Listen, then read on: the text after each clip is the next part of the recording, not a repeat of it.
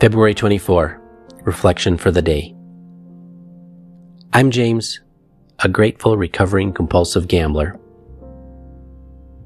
I can banish fear by realizing the truth. Am I afraid to be alone?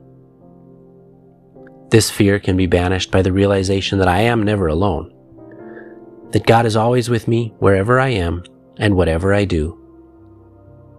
Am I afraid that I won't have enough money to meet my needs? This fear can be banished by the realization that God is my inexhaustible, unfailing resource, now and always. Today I have the power to change fear into faith.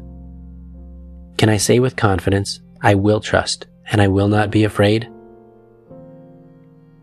Today I pray that I may fear no evil, for God is with me.